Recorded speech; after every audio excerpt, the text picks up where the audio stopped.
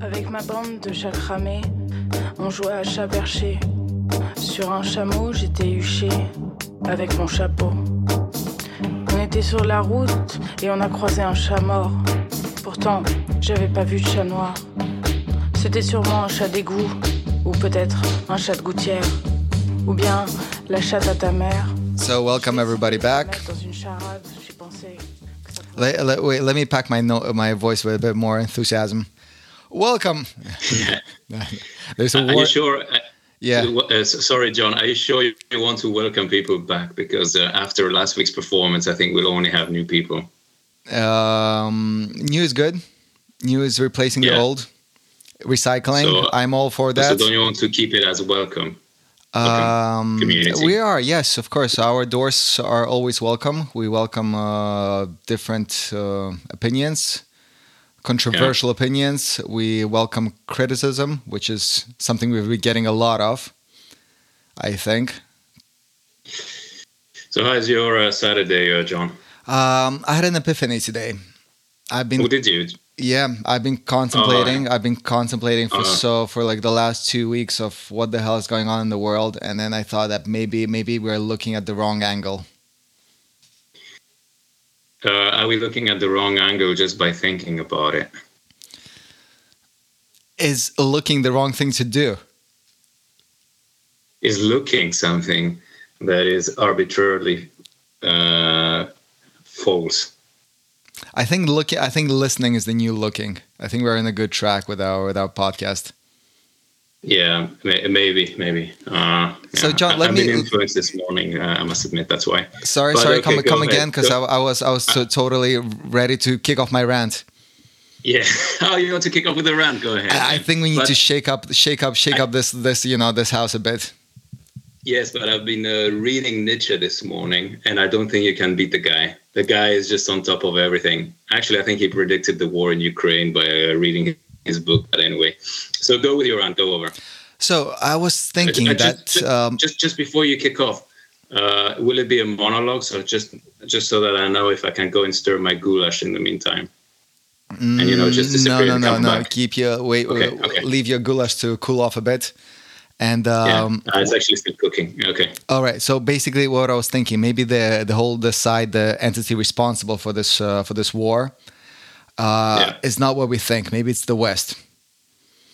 So before any of you explode in anger or celebration, for those. So you think the West is at fault here? John, you really gotta hold it. Like just 1 minute, because I know this is controversial, but allow me to explain myself. So Putin is not Hitler. Just let's assume that for a second. And I've done no research whatsoever about this, and that's exactly what we want to hear. Yes, pure opinion. It's my gut feeling, basically. It's my gut feeling telling me that Hitler did not have a group of cronies around him who owned townhouses in Manhattan and vacationed in St. Bart's and spent winters in Aspen, docked their yachts in Monaco.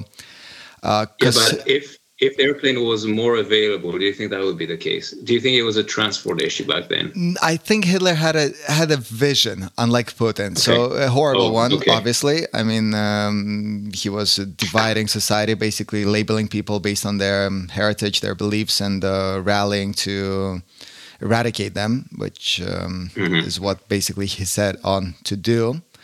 But it was a war of ideology. So Putin is actually exercising the worst of the capitalistic dogma. So it's not an antidote to it like some people perceive it. Because if you look at the guys he's sitting among him, his buddies, his aides, gang members, the guys on the sanction list, basically, all those guys are just amassing huge fortunes, like billions and billions, and billions of dollars, not rubles. Dollars, euros, pounds, and spending those millions on things to impress others.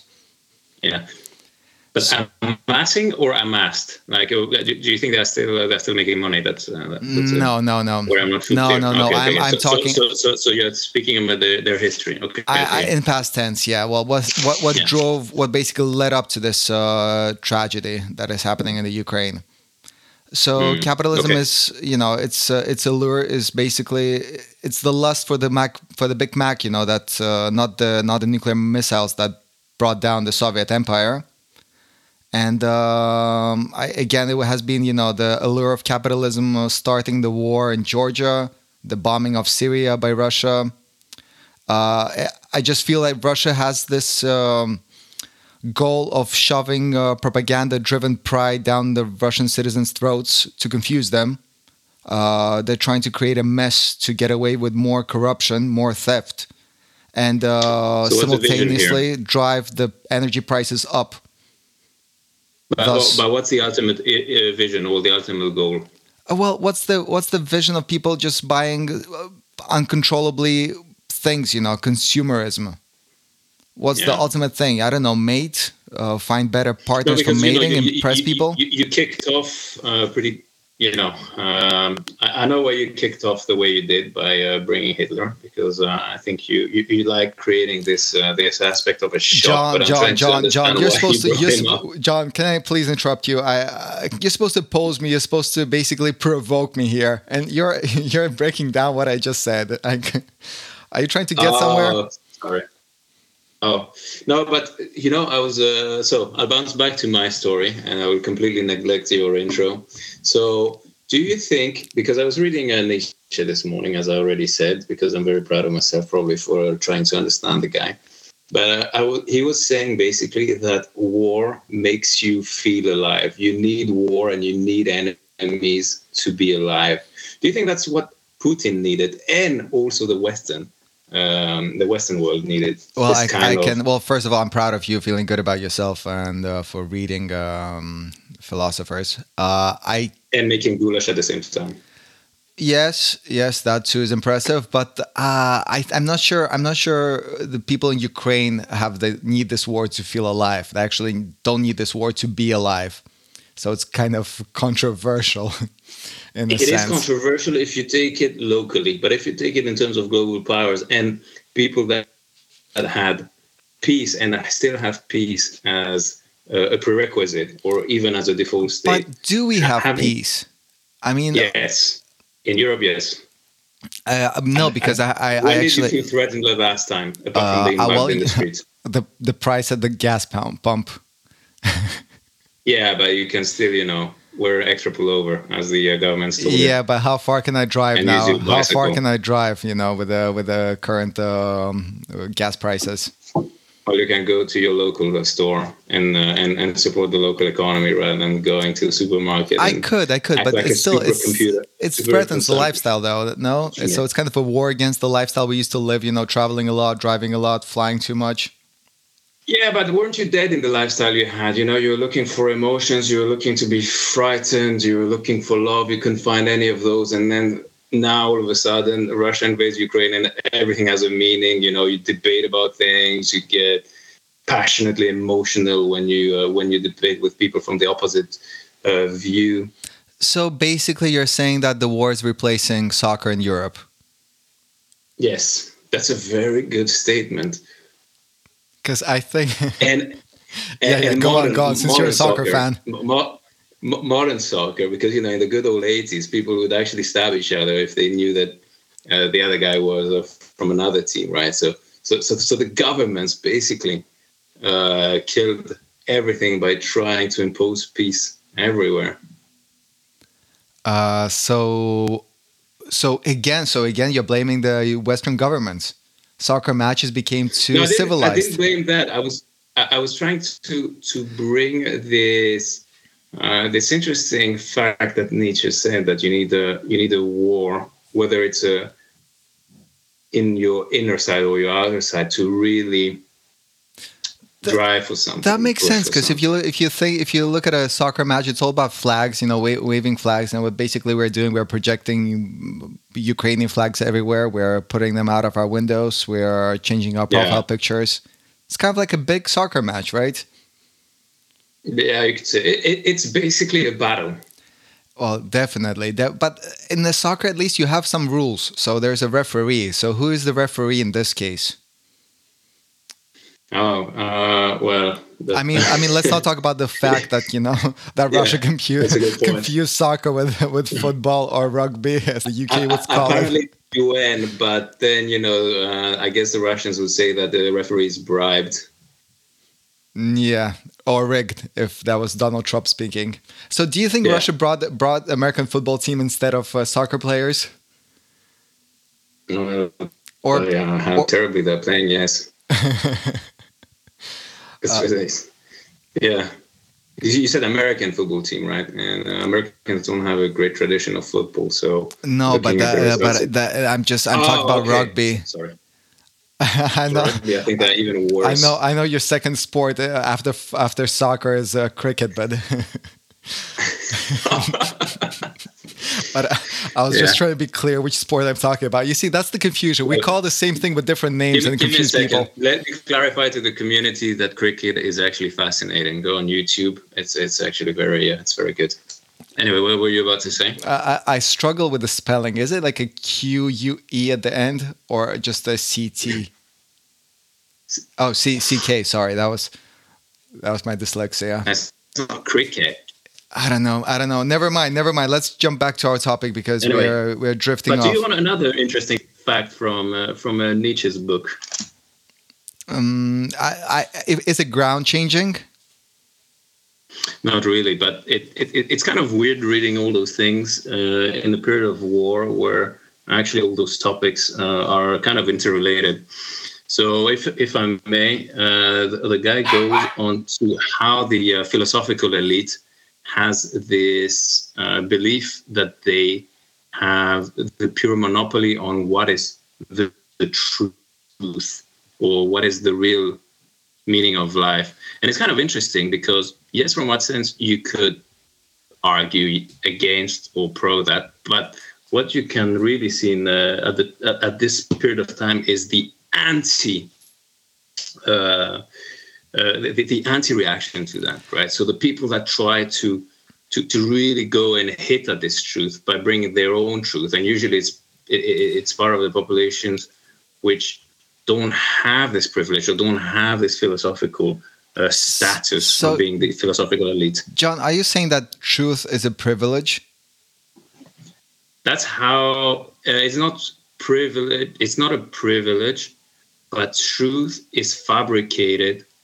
Whoa! I think that's what he says. That's what he says, and it's kind of interesting. I think that's a worthy post on the new truth social media. Definitely, because today on Twitter, the number one topic was Jesus. So we have to find another platform. That gives us a good idea about your bubble you're living in. Cricket and Jesus. Yeah. Yes. Yeah. By the way, I read a good one. So a blood donator never saved my life. Jesus did. But anyway, that was a tweet I read. But okay. All right. So what are you about to say? Does Jesus preach truth? And does anybody? Is there such a thing as my truth and your truth, or is truth universal? So I'm going down the philosophy rabbit hole. No, that's a good point. But Jesus was brought as a truth for the church. So the church. John. Last time I checked, we didn't have like a religion as our category of the podcast. I mean, I'm fascinated with your fascination, but I was using Jesus as a metaphor and not to give you an opportunity to promote your cult or whatever you entered over the weekend. But is there such a thing as a universal truth? And please don't let's just leave Jesus out. No, but you can feel that there is a way to advocate for some sort of truth, right? By bringing some elements, and the thing is that maybe those elements are reserved to a category, and the category that doesn't have access to those elements wants to rage against them. Can you give an example? For example, everybody became a geopolitical expert, right, at the moment. And the narrative, for example, of the West is that NATO is defensive. And probably they can argue that with data and historical referencing on why the alliance is defensive. But I think that's the core. I think that's the core of the alliance. I think they were actually created as a defensive mechanism, not an offensive one. It was created as a defensive one, and I'm sure that the people that are behind it can actually justify it in terms of historical. John, you've been reading too much philosophy. Get to the point, please. Yeah, but what I want to say about that is that then you have the reactive people that go, no, it's NATO's fault. And that's where, for example, because you asked me about an example, right, of who owns the truth, let's say, and who reacts against it. And the people that will go all against NATO will talk about the expansion, about whatever they hear, basically. I have the impression. John, did you become a Russian bot? Why? I didn't advocate for any of those. I'm just trying to. You asked me for an example about. I just expected something like concise and to the point, but like we are. You sound like a Russian missile, just all over the place. Hit a school, hit a maternity ward, hit a I don't know, a residential building. Okay, I must admit that understanding philosophy is pretty complicated for me. So I was just trying to share with the community some interesting facts that I thought I understood. You've actually brought up a point of owning the truth. And does that mean believing in something, or does that mean being right? No, I think it's believing, because you can change also your view on things, right? You can say that this was a mistake and my new belief is this, and this ultimately becomes the new truth. But so it's, I think you're using the tree in the forest example, where if nobody sees it fall, did it really fall, right? Is that like saying if the Holocaust did not happen, or no, that was wrong. If people don't believe, if everybody stops believing that the Holocaust took place, that it actually hasn't taken place anymore? Technically, yeah, but you need to do a massive effort, right? So it would need to be like, well, for example... Oh, let's just assume Putin takes over the whole world and brainwashes everybody like he's been doing to his citizens. Yeah.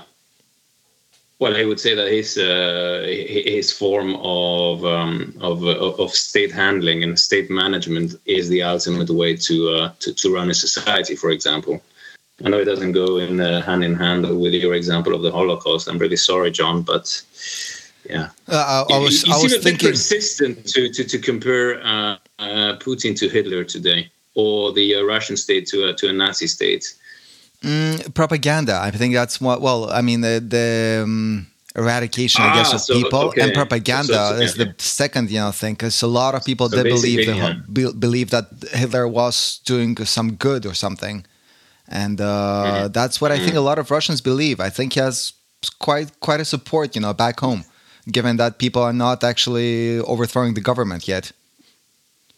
Yeah. And, McDonald's closing, IKEA. I mean, we've named a lot of companies last week. There have been more this week.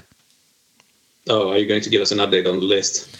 No, because I haven't really looked into it. But, yeah. Google is your friend as long as you're in the West, not in Russia. Because I'm not even sure Google... Does Google work there still? Probably. Maybe with a VPN.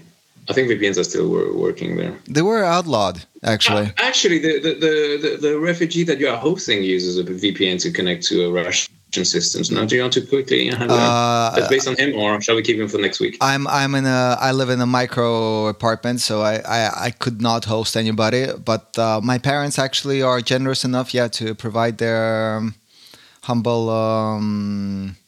place for a refugee running away from drafting, I guess. In this case, because so do you want to share maybe details on how the community can sponsor this act of goodwill from your parents? Maybe send some donations.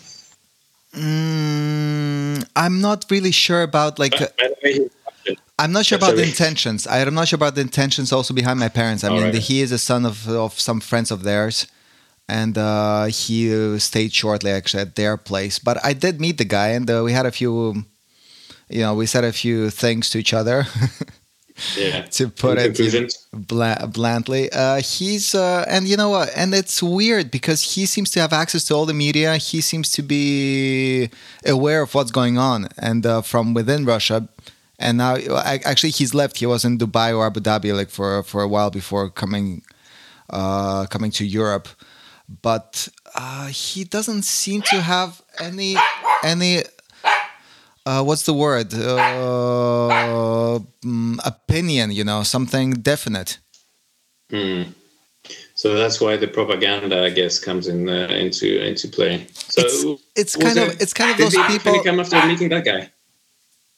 And sorry. John, I was actually. Let me try to get my dog to stay quiet.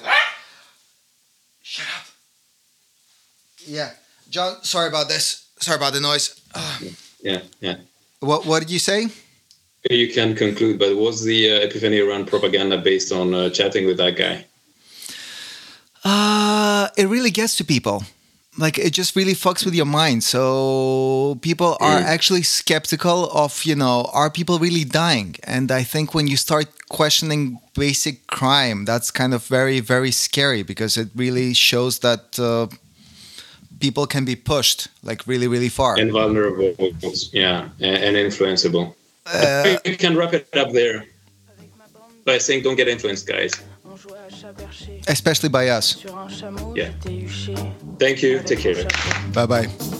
On était sur la route et on a croisé un chat mort. Pourtant, j'avais pas vu de chat noir.